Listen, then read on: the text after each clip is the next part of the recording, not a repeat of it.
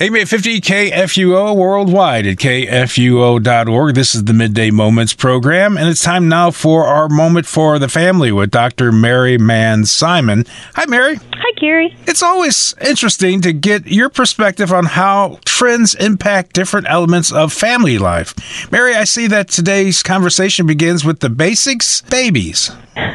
Babies are back in the news for a couple of reasons right now. First is the historically low birth rate in our country. Is that due to inflation? Parents who consider the cost of raising a child or even having a baby might hesitate simply because of money? Tough finances can depress the birth rate.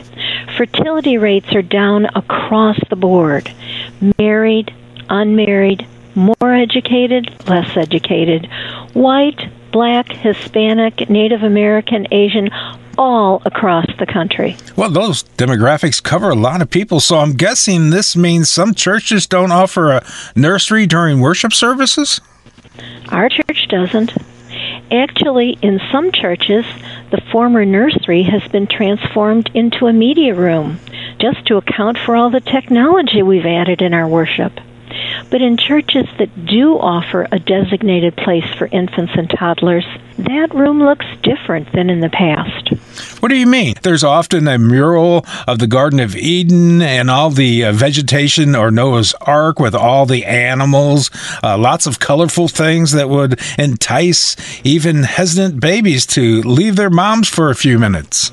Well, Gary, instead of being filled with inexpensive toys and furniture, the nursery at church and home looks a lot classier. The loud colors and busy patterns are all gone.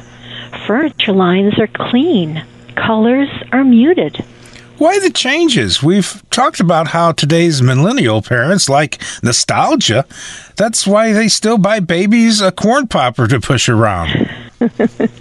But nostalgia stops with the playthings. Actually, now some of the most popular baby toys are miniature dumbbells and a travel mug. A real cute story here with myself and my granddaughter, Trinity. She's younger than a millennial. So when she had her baby, she says, "Nobody buy me one of those stupid corn poppers. They're too noisy and they annoy me." So I found online a little miniature corn popper that I bought her just as a gag gift. So that one she was okay with. You know, it's not hard to imagine that we could just downsize what Dad and Mom uses. You're right. And what parents use most is their phones. It's like it's attached to their hands there. It is.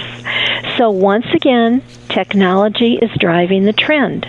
This time, the trend to design-forward baby nurseries. Just think how often Mom will pull out her phone to Instagram friends with pictures of a baby's first bath, or post a video of a baby tasting squash for the first time, or trying green beans. Yeah, I think that with the new technology that every day of the baby's life, from both my grandchildren anyway, it seems like there's at least one or two photos every day. Mm-hmm. And parents want the background to look good on social media. And after all, you don't want somebody saying, "Look at that blue whale baby bathtub." That's right. Because today's parents don't want to sacrifice their personal design tastes just because they had a baby. Parents want their baby to be as fashion-forward as they are.